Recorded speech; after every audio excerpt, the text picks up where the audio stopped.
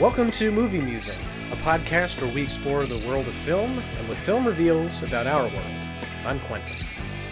So today, I am going to talk about one of my all-time favorite movies, The Matrix. And I'm very excited to talk about this one because more than almost any other popular film I can think of, there's so many things to chew on here, both from just a filmmaking standpoint to a philosophical one, and even to the science behind it. And I'm also excited to talk about this because I'm bringing on a good friend of mine, Thomas, who is a guy who knows all three pretty darn well. How's it going, Thomas? Thanks for having me, Quentin. It's going pretty well. I'm also excited to be talking about this movie that so well captures social, philosophical, and scientific ideas all in one. Yeah. So before we actually launch into it, we are, as we're recording this right now, it's November, and we have had COVID since March. Have you, with all the extra time indoors, have you had an opportunity to see or binge anything new and interesting that has stuck out to you? I mean, I've certainly binged a number of things in the shelter-in-place happening in the Bay Area. The most recent thing I've been binging has been Bob's Burgers. Oh. Yeah, it's the thing I find about binging is that you kind of turn off your critical brain for a little while. Yeah. So it's a little hard to tell like how good it really is, but the fact that I find that it's very it's full of a lot of heart. Yeah. And it's funny. It actually does make me laugh out loud even when I'm alone.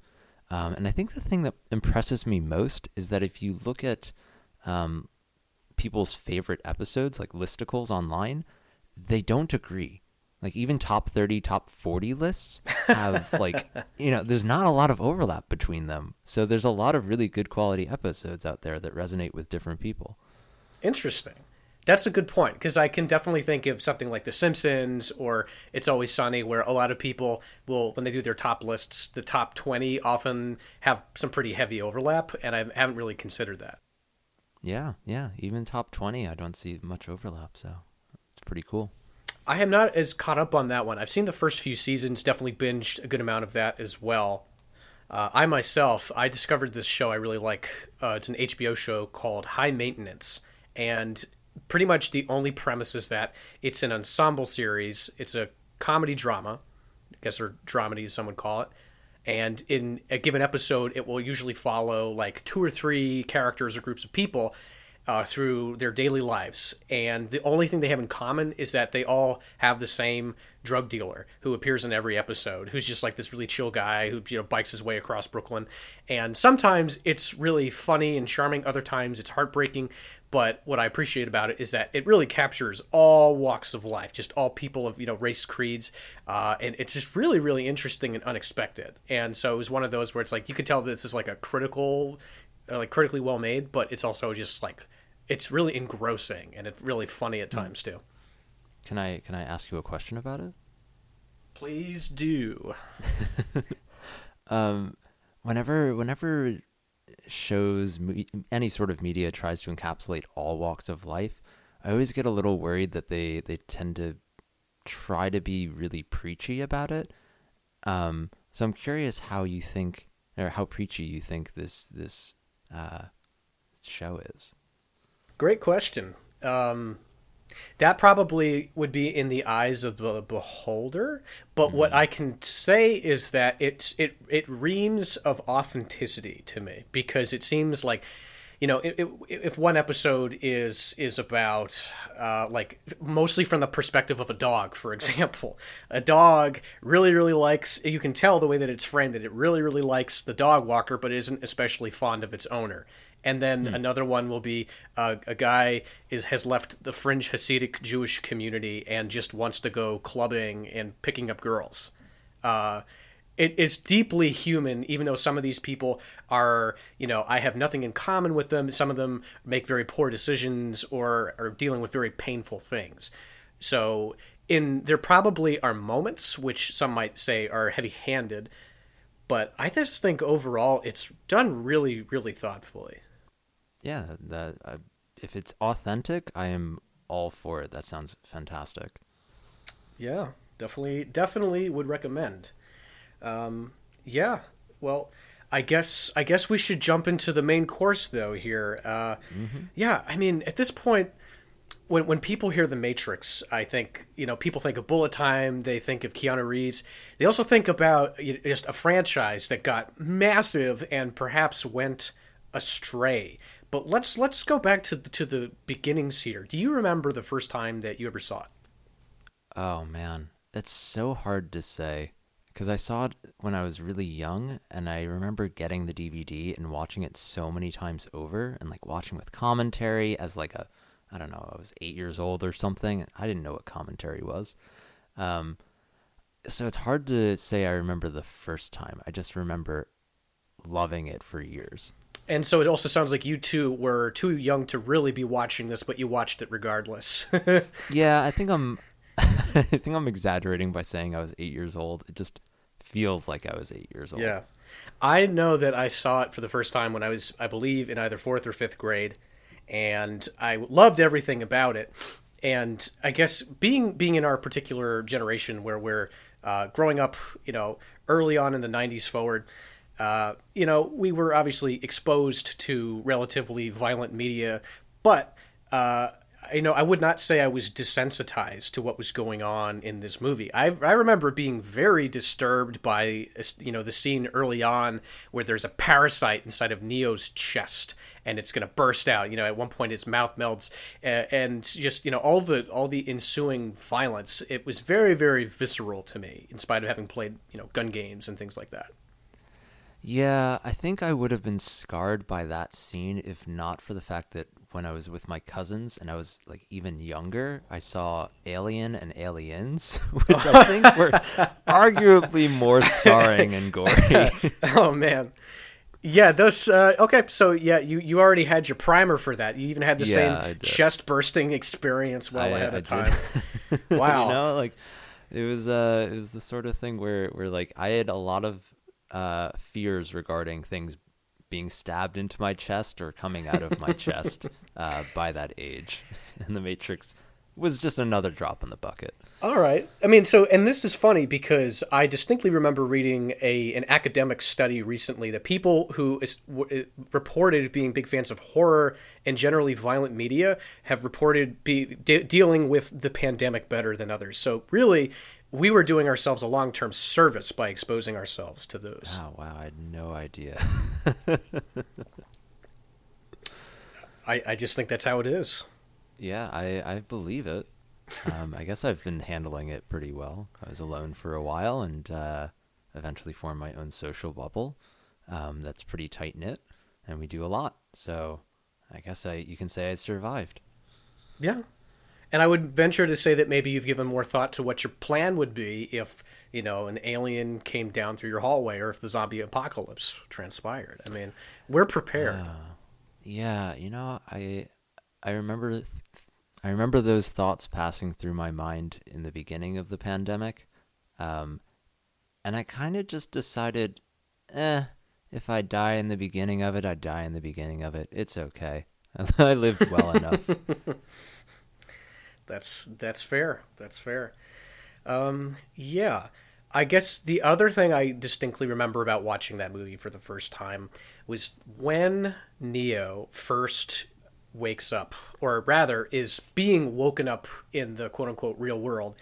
There's this scene where he's all these wires in his body, and he just very, very, and he's going into shock, and they're all just talking, and there's this very dramatic pan where he screams and his voice becomes digitally distorted. You go get the shot down his throat, and he wakes up, and then he just sees the real horror of everything. It's just so much the stomach, and this was without exaggeration a mind-blowing moment for me as a young kid. You don't get that many in your life, and I think it's an overused phrase, but that stuck with me for a long time because it's just like, wow, what if all this isn't real?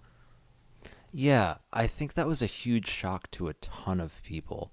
I know personally, I I was enthralled by it. I thought it was such a neat concept. But uh, little story. So I definitely couldn't have been 8 years old when I watched The Matrix, or I guess I could have been 8 years old when I watched The Matrix. But I know that I had that sort of realization beforehand because I remember sitting on I remember sitting on the toilet when I was like 5 or 7 or some young age, too young to be for The Matrix to have even come out yet, and just thinking like, wait, what if I'm hallucinating right now and I'm actually like sitting on my friend's lap, like I'm peeing on my friend's lap or something. It was more like I was. I remember more clearly now. It was more like, there's that moment where you'd been rushing to the bathroom because you really had to go and you were holding it in for so long, and it's such a relief that you made it without having an accident, that it just can't be real. Like it's just so relieving that it just feels too good to be real, and and that was the thought. Like, wait, did I actually make it to the toilet in time, or am I just crazy and like I'm actually this like red-skinned demon with really long hair, and everyone else is this weird demon as well, and like I'm just the crazy one here who's like peeing on my best friend or something, and like everything I thought was good is actually annoying to everyone else, and they think it's bad, but they like feel bad for me, so they keep me around. Like that was the sort of train of thought I had as like a 7-year-old. Wow. Like peeing on the toilet or whatever.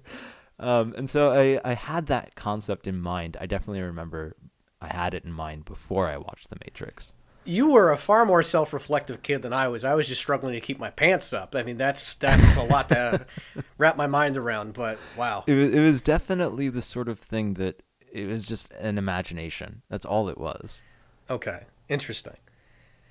I think that just moments like that throughout the movie are such a wonderful asset to it, because you can describe this as a very cerebral film, but it is also a deeply emotional, visceral experience too, and those two don't always meld together well. But in this particular case, the Wachowskis did a masterful job.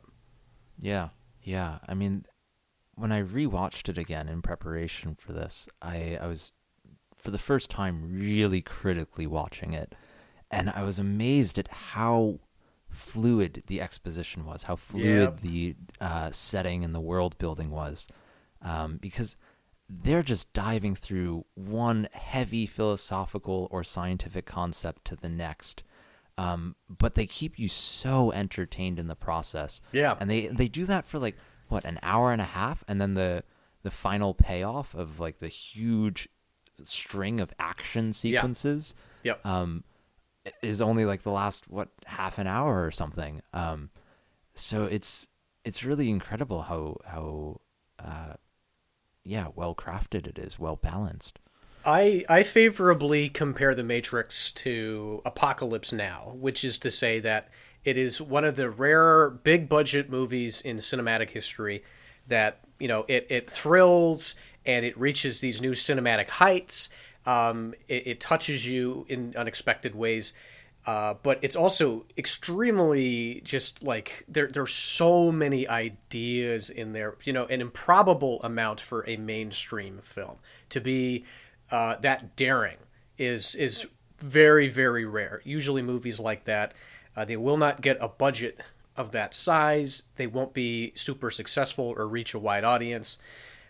This is just a perfect storm of great things coalescing. And I think that it really starts, I mean, it is inherently rooted in how good it all looks. And so one thing I want to also say is that I think that this has aged extremely well because they did the right amount of practical effects and did not lean too much into CGI. Like, did you see any moments in it that like you could kind of say, oh yeah, that's CGI, that's a little dated?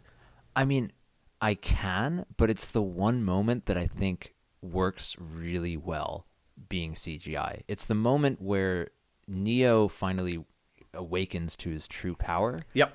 And he like breaks the Matrix. He sees that it's all binary. He like dives into the agent's chest. He explodes the agent in light, and then like he's bending the walls around him.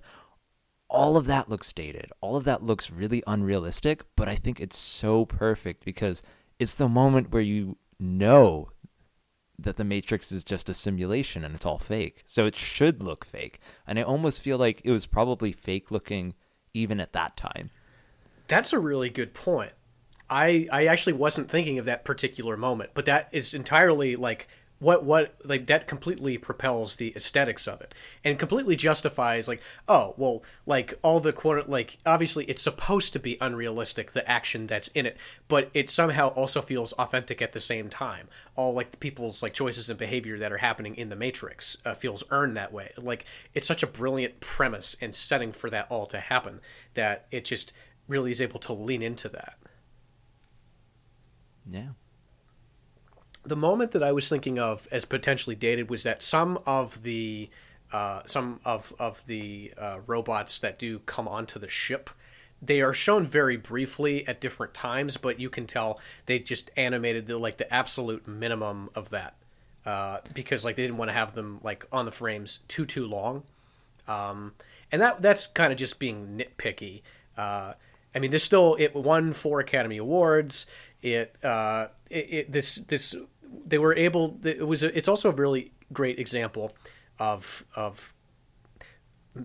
filmmakers taking a very maverick approach, where it's like, okay, they got a fraction of the final budget. They spent the bulk of it just shooting the opening sequence, and they said this is either going to pay off or not. But we're going to have to show this to the studio. They're either going to basically end our careers because we did not finish the movie, or they're going to be so blown away by this that's going to justify realizing our whole vision, and it's going to be the latter. Yeah, that's a really fortunate, or rather, that's a fortunate roll of the dice, I guess I should say. Yeah, going back to real briefly to the machines, I actually kind of disagree with you on how dated they look. Yeah. They definitely don't look fully realistic, but I feel like their choice of dark color schemes and low lighting on them made it a lot, and also the fact that, yeah, they're only in frame for a brief moment. It's very easy to overlook the animated features of it. Oh, sure. Yeah, so I feel like it. When I was rewatching it, that didn't. It didn't. Yeah, it wasn't glaring to me that was not as good as we could make it today. Yeah. And I mean, like, I think the other thing is that even comparing The Matrix to its sequels, it holds up a lot better because they got a lot more money, and I think that just like they started getting very mismanaged because they said, well, fundamentally, we can expand on this story here, but we have to deliver and keep upping the ante for the action. And when you watch just clips, even regardless if you want to watch Reloaded or Revolutions all the way through, there are just these long extended sequences which don't look good at all. In particular, there's one where Neo is fighting a ton of clones of Agent Smith, like 40 plus of them at a time. And I remember watching them when I was in college. It had been the first time I had seen them in probably 6 or 7 years. And I'm like, wow, this doesn't even look, this looks like a video game. This doesn't even look like a movie. But when it first came out, it looked amazing. Yeah, that is the classic example I've seen people referring to every time they talk about how terrible the animation and CGI were in the sequels. But yeah, there were many other scenes besides that like, you didn't need to do this in broad daylight. You didn't need to make us see this happen. Yeah, that's fair. Did you? So now, obviously, we've talked about like all the technical aspects, a lot of them. I still feel, though, a huge reason why this movie works, though, is that I think the casting in this is pitch perfect. It's probably will go down as Keanu Reeves' key role. I know a lot of people, it's kind of a joke that he's not the most technically gifted actor, but the dude can do action. And when you give him a role where it's much more introspective and it's much more physically oriented, I think he completely nails just being like an everyman. You know, I think Keanu Reeves gets too bad of a rap for his acting skills. I mean, you have to remember the guy came from Bill and Ted. He was like a really likable comedic actor, Yeah. And a very genuine human. Right. But I Great, guess that amazing came out person. more Every later. account you Yeah. hear, I mean, yeah. Yeah, and I think that Neo was supposed to be this bland, as you say, a bland everyday man who anyone can kind of just project onto. I felt as if he was just a video game character that was supposed to be practically mute, and like asking all of the dumbest question, or not dumbest, but the most naive questions that anyone would ask if they were thrust into a really confusing situation. I mean, I think that's a lot harder than, like, everything you just said is true. I also think it's harder than one might think to do that. There's a very interesting Yeah. interview with Donald Gleason where he talks about how one of the toughest roles he did was doing Ex Machina, because his character was essentially just an everyman, and so he just started watching a ton of different Tom Hanks films, and this is so difficult, even if you're just playing like when you're playing just a basic guy, if you don't have quirks, if you don't have like extreme qualities to your character, just to be very present and to be that person. yeah, like Neo doesn't. You can see that Keanu Reeves does a good job acting because Neo doesn't shrink away on the screen. He's not forgettable on the screen, and maybe that's Yeah. also aided by the director of photography. But he's always there. You're aware of his presence, and you can feel whatever he's feeling. Sure. And give the director of photography a ton of credit, because I think the two biggest cited inspirations for this film, which make it so visually striking, number one was an animated film, was Akira, which is, this classic anime from the 80s, just like spanning. And I think that had a huge impact on what they did for all the background developments for it. But then on the flip side, he was channeling a lot of Michel Gondry, who's a French filmmaker who did Eternal Sunshine of the Spotless Mind, but also at the time was doing a ton of really interesting music videos. And so that was the inspiration for doing some of those bullet time shots. And just they took that, and instead of doing it with a stationary camera, they did it with multiple cameras or moving ones. And I mean, that was parodied ad nauseum, or people tried to rip that off for 10 years. I mean, it looks unbelievably good. Yeah, I mean, practical effects. You look at Mad Max, right? Like practical effects are by definition more realistic, because they're basically just doing it. If you're taking, if you're just filming with like 100 different cameras at different angles, like you're gonna get every angle. That's just how it's. That's like just what happens. I'm actually still curious about the inspiration that they drew from Akira, because the things that stand out to me in Akira are the way that light was animated, more than anything else. But were you saying that it was the cityscape that they were inspired by with Akira? That one I know less about. That one I Okay. just know that reading interviews with the director of photography, whose name is escaping me right now, those were the two titles that I kept, or the two subjects were Akira and then the works of Michel Gondry. And so I would just, when I think of Akira, I do think of the cityscapes. But like, of course, like you could do an entire lecture just on what you just said. Like, would you say lighting? Yeah, the way that 100%. yeah, it's really you really have to go back and look at how gorgeous the lighting was drawn. I mean, like they're not setting up lights. They're not they don't have cameras with long exposure times, but you have these beautiful streaks of lights as these motorcycles are going by, and of course there's no like they create this the lights look very bright despite the fact that it's a movie which is projected into your eyes by a bunch of pixels that are very similar in brightness. So to get that effect of some pixels looking brighter than others is really hard to do. No question. And obviously different medium, but I mean, the challenges that you have to face to get the frame in it, and like the same like when it comes to pre-production and visualizing it is going to overlap to a degree. And obviously there was heavy influence just from the anime genre by the sheer fact that we got the Animatrix, which is a very interesting addendum to people who enjoyed the Matrix. There are a series of anime shorts done by different studios and different style animators. Some are better than others, but well worth your time to check out. Yeah, I never saw the Animatrix, so I can't comment on it. It's just it's a fun little series of shorts. In particular, one that stood out to me was it's essentially it portrays the machine uprising, and it makes the machines much more. You have a harder time sympathizing with the humans because you can just see that the sheer fallibility of their ways and just virulent hostility essentially brought about their own end. And the robots, the machines were just trying to keep things at an even keel. It's almost like you feel like they were trying to save the humans from themselves at a certain point. And there's some interesting ideas in there. And that's the thing where, to go full circle, I think the other great casting decision for this movie, of which there were several, Hugo Weaving as Agent Smith.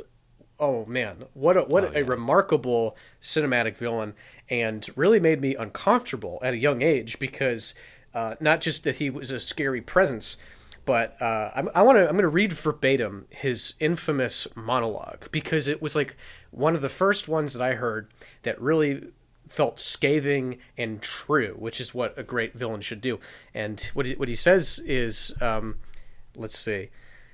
To get to the essence of it here, every mammal on this planet instinctively develops a natural equilibrium with the surrounding environment, but you humans do not. You move to an area and you multiply until every natural resource is consumed, and the only way you can survive is to spread to another area.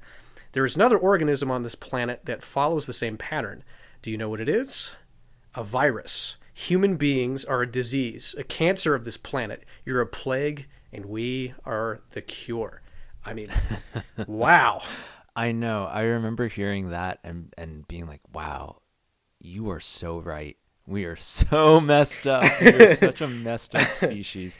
Yeah. But like the thing is, as I've grown older, and I'm not a biologist, so I can't really comment so much on this, but I've been introduced to more and more species, and just by virtue of being in the academic world, I talk to biologists, and humans aren't the only ones that act like viruses. I can't give you great examples, but there's, like we're not the only ones who are capable of war. We're not the only ones capable of malice, or of becoming so populated that we destroy our own environment. Mm-hmm.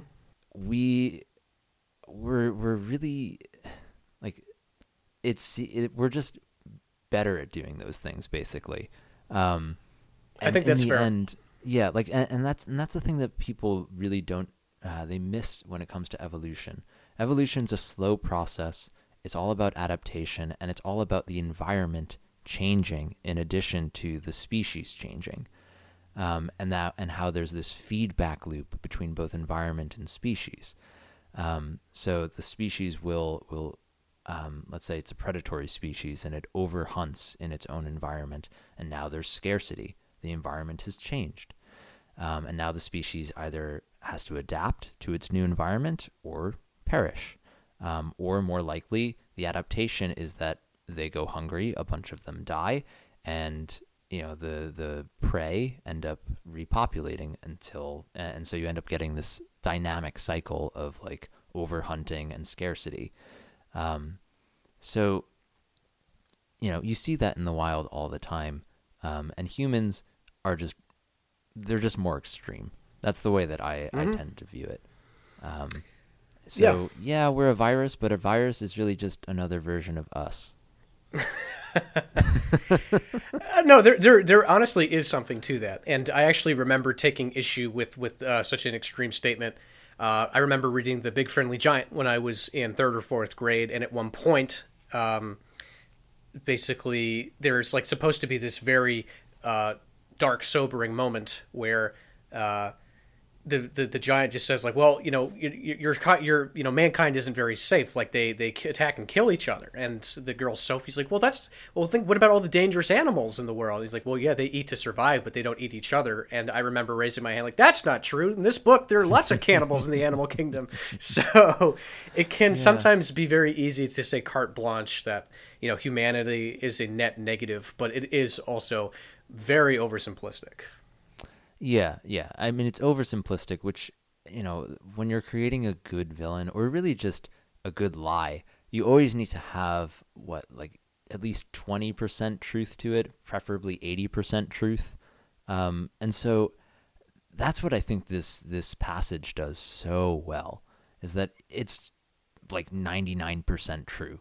And it's only when you get to the real nuances of it that you realize like, oh, actually it's like kind of a general truth for most things. Humans just have more opportunity at this point. I think the thing that stands out to me at the moment is the last little bit where he says that the machines are the cure. And what's interesting about that is that machines actually can break that pattern of behavior, because the machines are so strict about their machines are crafted. They are designed. They are given a particular goal, and they are given particular methods for achieving that goal.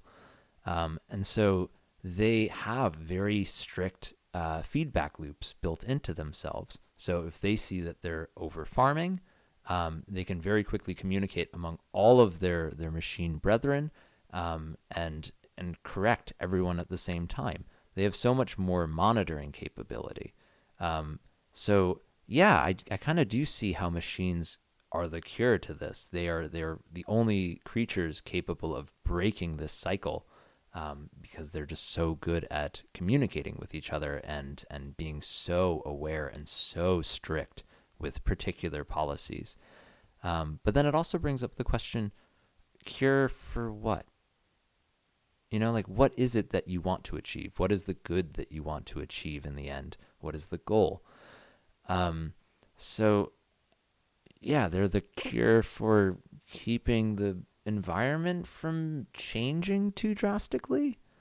That's kind of what they're aiming for, I guess. Well, and then there's also this really fascinating paradox on both ends of the factions in the Matrix, because they're the humans and the machines. Mm-hmm. And in this case, everything that you just said is accurate. And at the same time, the whole machine paradigm and perspective on what the cure and what volatility and what status quo are all had to be programmed into them. It's all from the framework of designers of humans. Yeah, so humans are the ones who told the machines the ideal situation is for the environment to be lush and green, but what that really means is that there's enough resources to survive. That's what they're really programming into the machines. Make sure there's enough resources to continue to propagate and survive for another day. And that's just an ideal that was created for the machines, and they try to achieve it by any means necessary, but that doesn't mean the environment won't change. That doesn't mean they can ultimately succeed, and that doesn't mean that it's good. It's not an objective good, because you have to imagine. I don't want to make this a political conversation about climate change. The idea is that even if we try to prevent climate change, the odds are that at some point the sun's going to explode, right? The environment is always going to change at some point. And it's going to change beyond the parameters with which we can survive.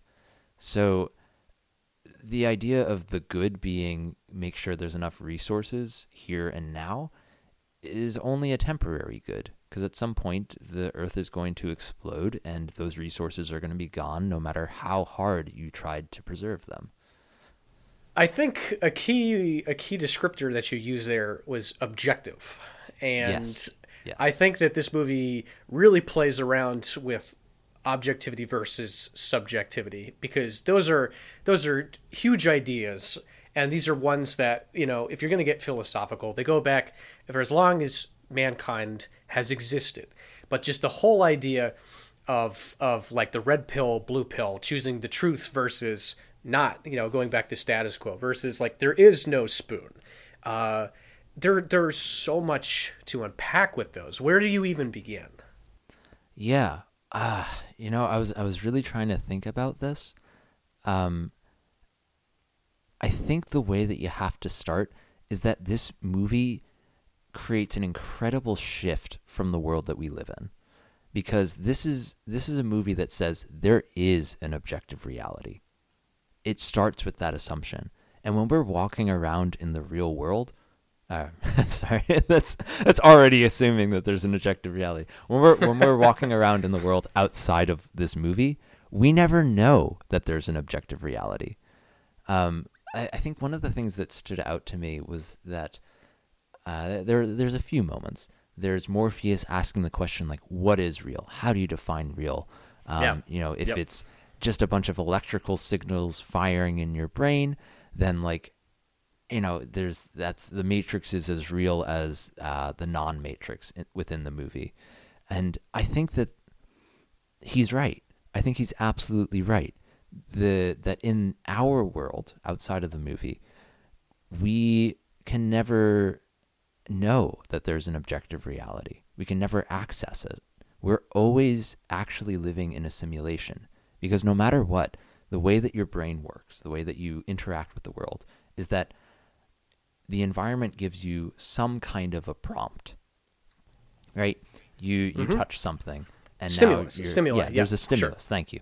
There's a stimulus, and like there's like, I have a cup here that's red, and I look at the cup. There's light bouncing off the cup into my eyes. This is the scientific theory that light exists, and I experience red. But what is red? Red is this experience just inside of my own brain. My brain is creating an experience out of a bunch of electrical and chemical reactions inside of my eyes. So there's always this question, like, when you're a bunch of college students or high school students being philosophical late at night, like, dude, how do I know that like my red is the same as your red? Like, what if my red's your green? Right. And like, that's a very valid question. Maybe the rods and cones are switched between those two humans, and so the pattern associated with red in one human is actually the pattern associated with green in the other human. So that's just to show you that like the visual feast before your eyes is really just a simulation your brain creates for you. And so you're never truly experiencing the objective reality. You can guess that it's there, but you can never really experience it. And The Matrix is this movie that says we know there's an objective reality, and we also know that it's not the same as what your simulation inside of your brain is telling you it is. That's 100%. Yeah. And you can imagine that once you start asking these questions and maybe getting some answers that you don't want to hear, that can really make or break some people. Yeah, and I think that's why when people talk about this movie, they tend to, instead of likening it to Descartes' cogito ergo sum, which is I think therefore I am, the whole thought experiment of like, what if I could doubt everything that I perceive, and actually, I'm just like a brain in a vat, or like some demon is just making me think and feel things, or giving me the stimuli that aren't real. People tend to go instead for Plato's allegory of the cave, which is instead this it's the precursor to Descartes. It's instead the thought that you started off in one scenario that so the allegory of the cave is that you have a bunch of slaves who are chained to a wall in the bottom of a cave, and the only Those pretty things shadows. the only thing they get to see are these pretty shadows, like basically shadow puppets that are being created for them. And so their entire world is a bunch of shadow puppets. They don't know what's casting the shadows. And if you unchain that slave and start showing the slave what was the source for the shadows, what was casting the shadows, and you take them up outside of the cave and they see the sun, it's a horribly traumatic experience. You can absolutely guess that this slave would have all sorts of anxiety and panic attacks and just feel complete nausea over the discovery of this truth, this actual objective reality. And that's exactly what Neo goes through. When he wakes up, it's a very painful process. They even say at one point, he says at some point that his eyes hurt, and that's because they had never been used before. Yeah. And that's such a nod to the allegory of the cave, where once it's so bright out, your eyes are going to hurt. It's going to take a long time to adjust. And then you create this wonderful dichotomy where I believe that the way that ends is that once you leave the cave, then you seek enlightenment, and then there are people that will return to the cave and try to spread that to other people. That is what that's what the prerogative is. And so essentially that's the role that Morpheus is doing for Neo. But then on the flip side is you have Cypher, who is this wonderful tragic villain. I mean, one of all, the betrayal arcs that I've seen, easily he has one of the most relatable ones, that you really feel for the guy, even if it's despicable what he ends up doing, which is, he tries to cast a deal to sell out the crew to Agent Smith so he can get back into the Matrix on his own volition, so he can basically just play it and get the life that he wants, because he cannot handle the truth. He cannot be happy. And and that's the thing. Humans are going to have different reactions. I say humans as if I'm not a human. We're all going to have different reactions to discovering the truth. Assuming there is an objective reality, and assuming that objective reality is different from the reality that you live in normally. The sort of polling that's done, the scientific experiments that have been performed, trying to probe whether or not humans would choose the truth over their comfortable reality, shows that overwhelmingly people choose the truth. They wouldn't want to go back into the Matrix. But this is science. This isn't this isn't science approaches truth. It never discovers, it never taps into the real truth. That's an unfortunate truth of science, actually. And so whenever there's data on these sorts of things, you can always assume that there's some percentage of people who chose to stick with the truth and not go back into the Matrix. And so Cypher, you see, is the minority. He's not the rest. Like how many people were on the crew? There's like 3. There can't be more. Yeah, not more than less than 10. Certainly. Less than 10. So like less than 1 in 10 basically decided to return to the Matrix. And then you can also guess that this is a pretty rare event, that the majority of the pirate ships and Zion and all that, they don't return to the Matrix or try to return to the Matrix. But there's always going to be, at the very least, there's always going to be outliers. There's going to be someone who thinks differently from everyone else and decides, well, actually, he makes the point even that ignorance is bliss. Ignorance is bliss, and that the Matrix. Well, I remember Cypher says at one point that if the Matrix wasn't real, it couldn't kill you, and he's right in a way.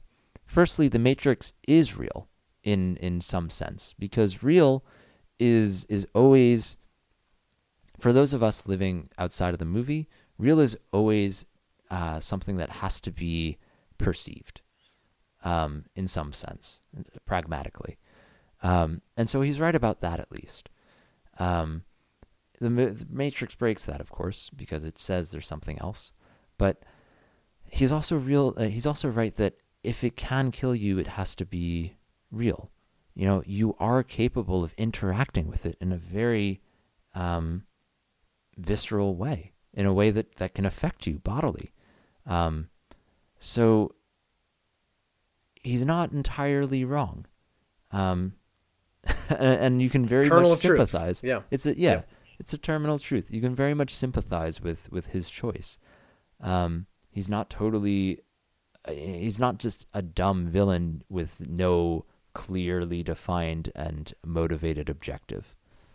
Well, and it brings to mind there was a it was this wonderful Onion headline I remember reading years ago, where basically just man who has learned of all life's troubles still somehow expects to be happy, and so I was just like, I mean, I would like to think I would never sell out my compatriots, but I can certainly appreciate what it feels like to be like, wow, all right, this is the real world.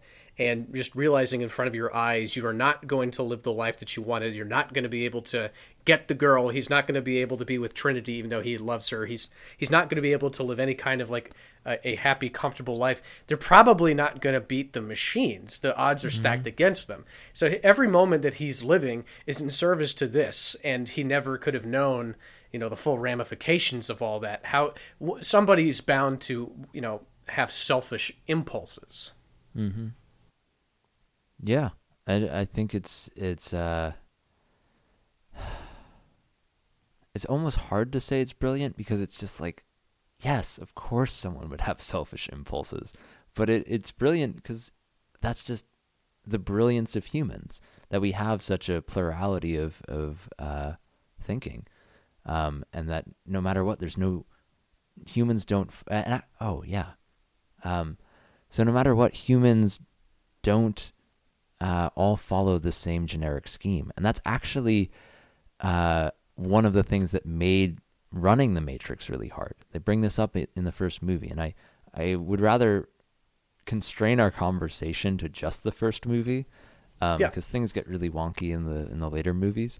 But even in the first movie, to say the least, even in the first movie, you have, I believe, two main instances that give you clues into how the Matrix works.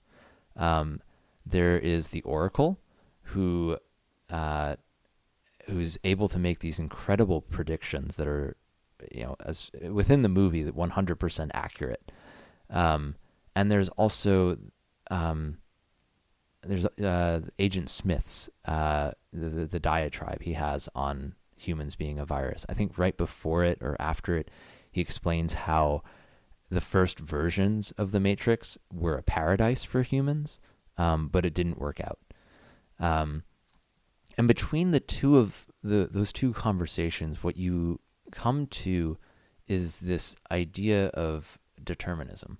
And determinism, for those who aren't as familiar, is the school of thought, and I should say it's a school of thought that subscribes to the idea that cause follows effect in 100% predictable ways. So if you drop a ball, gravity, or if you have a ball in your hand and you let go, it's going to fall down due to gravity. And you can do all sorts of physics equations to predict how that ball will fall, how it will bounce off the ground. And that's all fully 100% predictable behavior, as long as you know enough about the initial way the ball was dropped. Was it rotating? How heavy was it? How bouncy was it? All these parameters. So that's what determinism is. But the thing is that when you don't know enough about the initial conditions, you can't make 100% accurate predictions. And it's worth noting that it's contrasted with the idea of free will, usually when you have the conversation about determinism. Mm-hmm.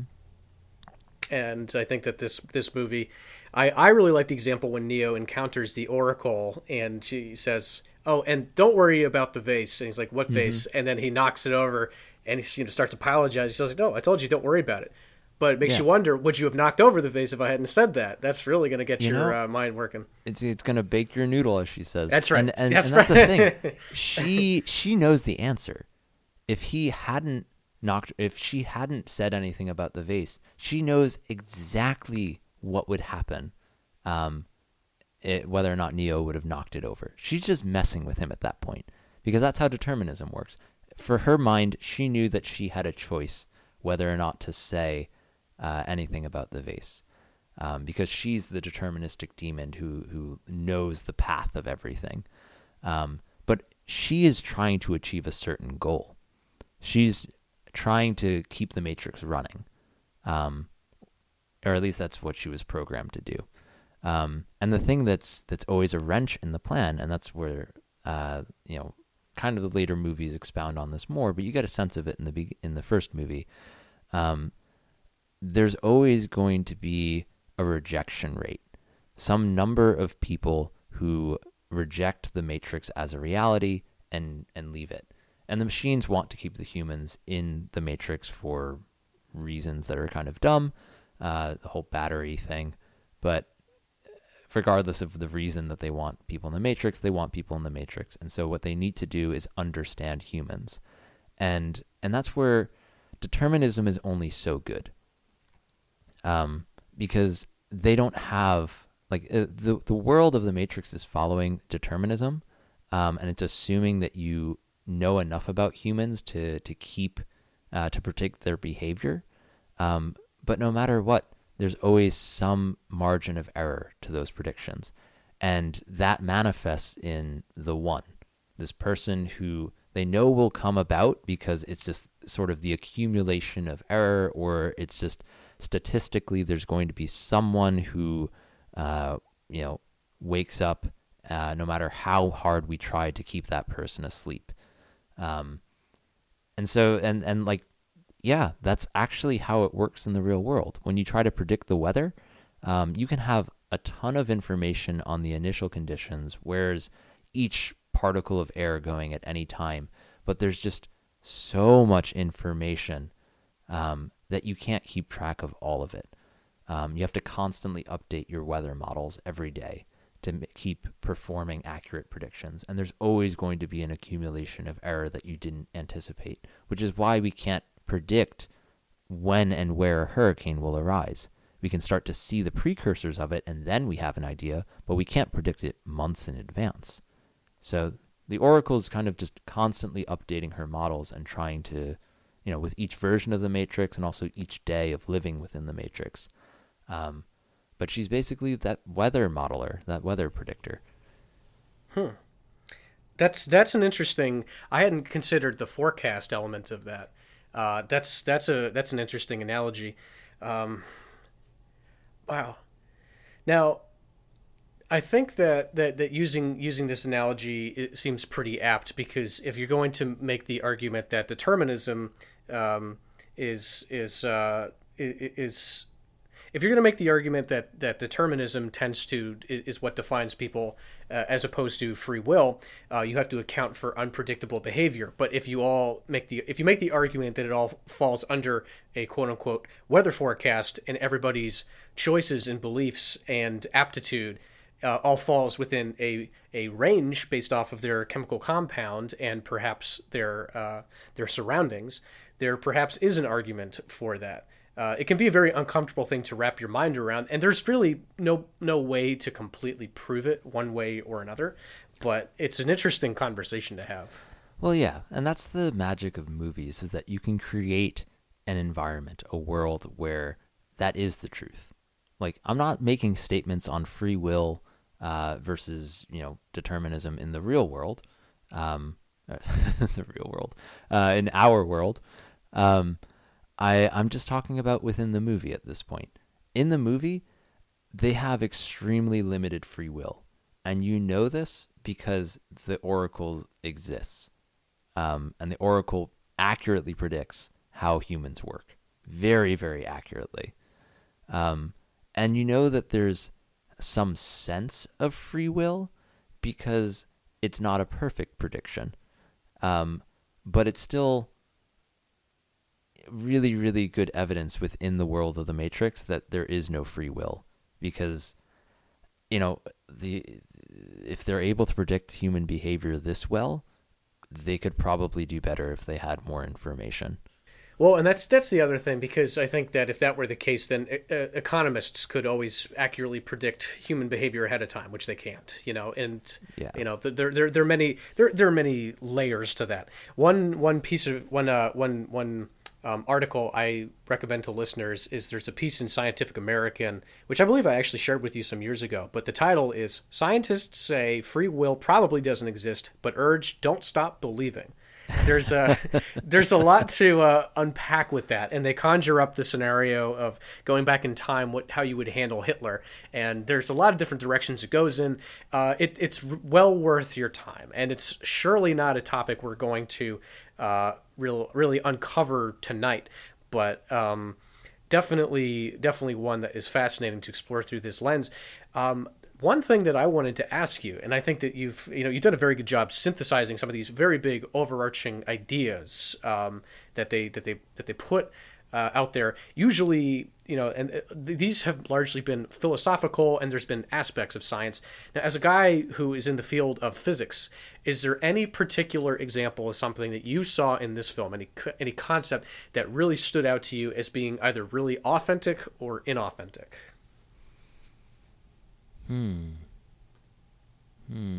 Authentic in the sense of science, you mean? Yeah, just being sound. I mean, I think at this point, Scientifically sound. Yeah, a lot of people are probably familiar with the creative liberty that they had to take making the humans being batteries for this, because they had to make that compromise to make it readily understood to a wide audience. That originally, when it was written, the humans were actually serving to be CPU, but the average person does not know what that entails. Why, how a computer works. So that would be meaningless. In the 90s, I think it was a fair choice to change it from CPU to battery, because people were barely owning personal computers at that point, and if you were lucky enough to have 512 megabytes of RAM, that was huge. Right. Yeah. I would say that actually the determinism aspect of it is the most authentic. The way that they say that there's multiple versions of the Matrix because they are creating these predictive models to try to keep the Matrix running for some amount of time is the most authentically scientific aspect of that movie, for sure. Because that is how science works in the real world, in our world. It seems very, very contrary to how you usually see that idea in film. Usually when you see it, it's portrayed as the butterfly effect, which is kind of shown as like the most opposite extreme. Yeah, well, I mean, this is the butterfly effect. There's some very small parameters that are missing. There's some butterfly flapping its wings somewhere in the form of a human making a very small choice that no one saw coming. And then that ripples out. That it's very much linked, I would say. So I do think that's the most scientifically authentic. Inauthentic, I think the choice of battery is definitely the most inauthentic, because rational machines would definitely know that no matter how efficient they make a human into a battery, the human still is going to be consuming more energy than it's outputting. That's just impossible to overcome. If you wanted to use batteries, you would just use batteries. You wouldn't have the humans anymore. And so that's why I think the thought of the CPU made more sense.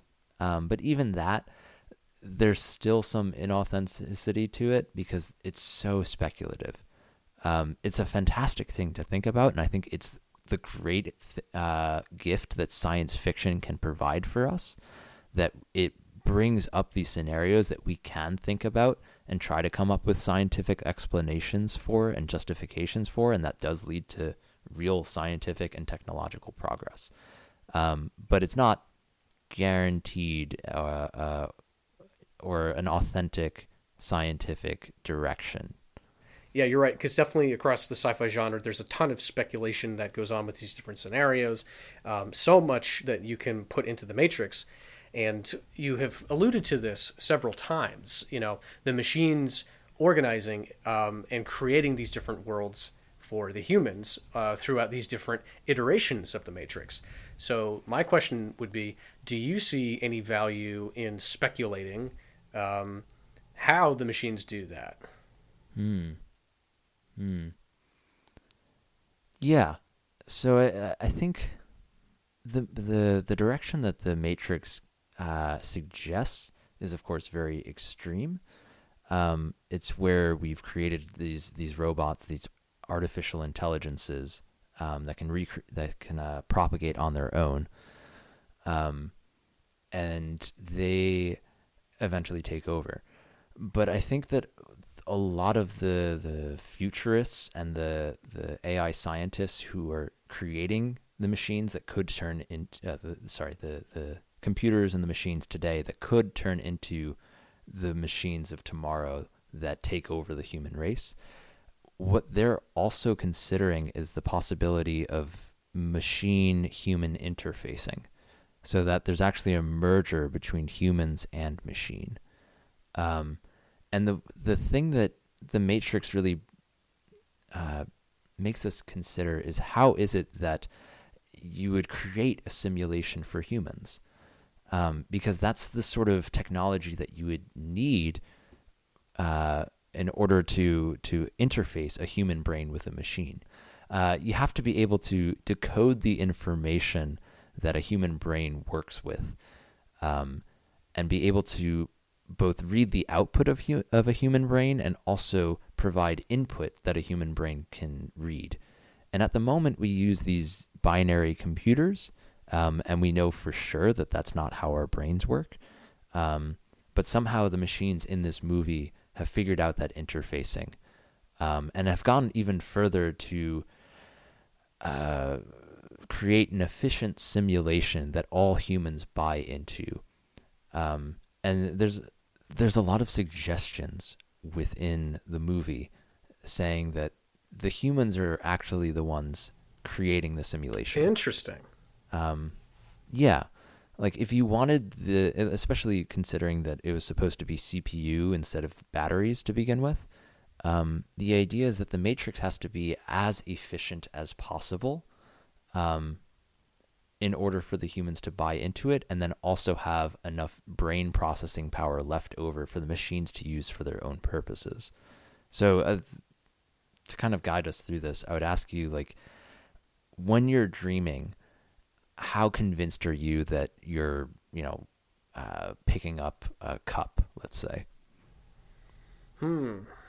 So in this particular scenario, I would probably be completely convinced, because it would not occur to me to look for spatial anomalies. It would probably look and feel real. Yeah.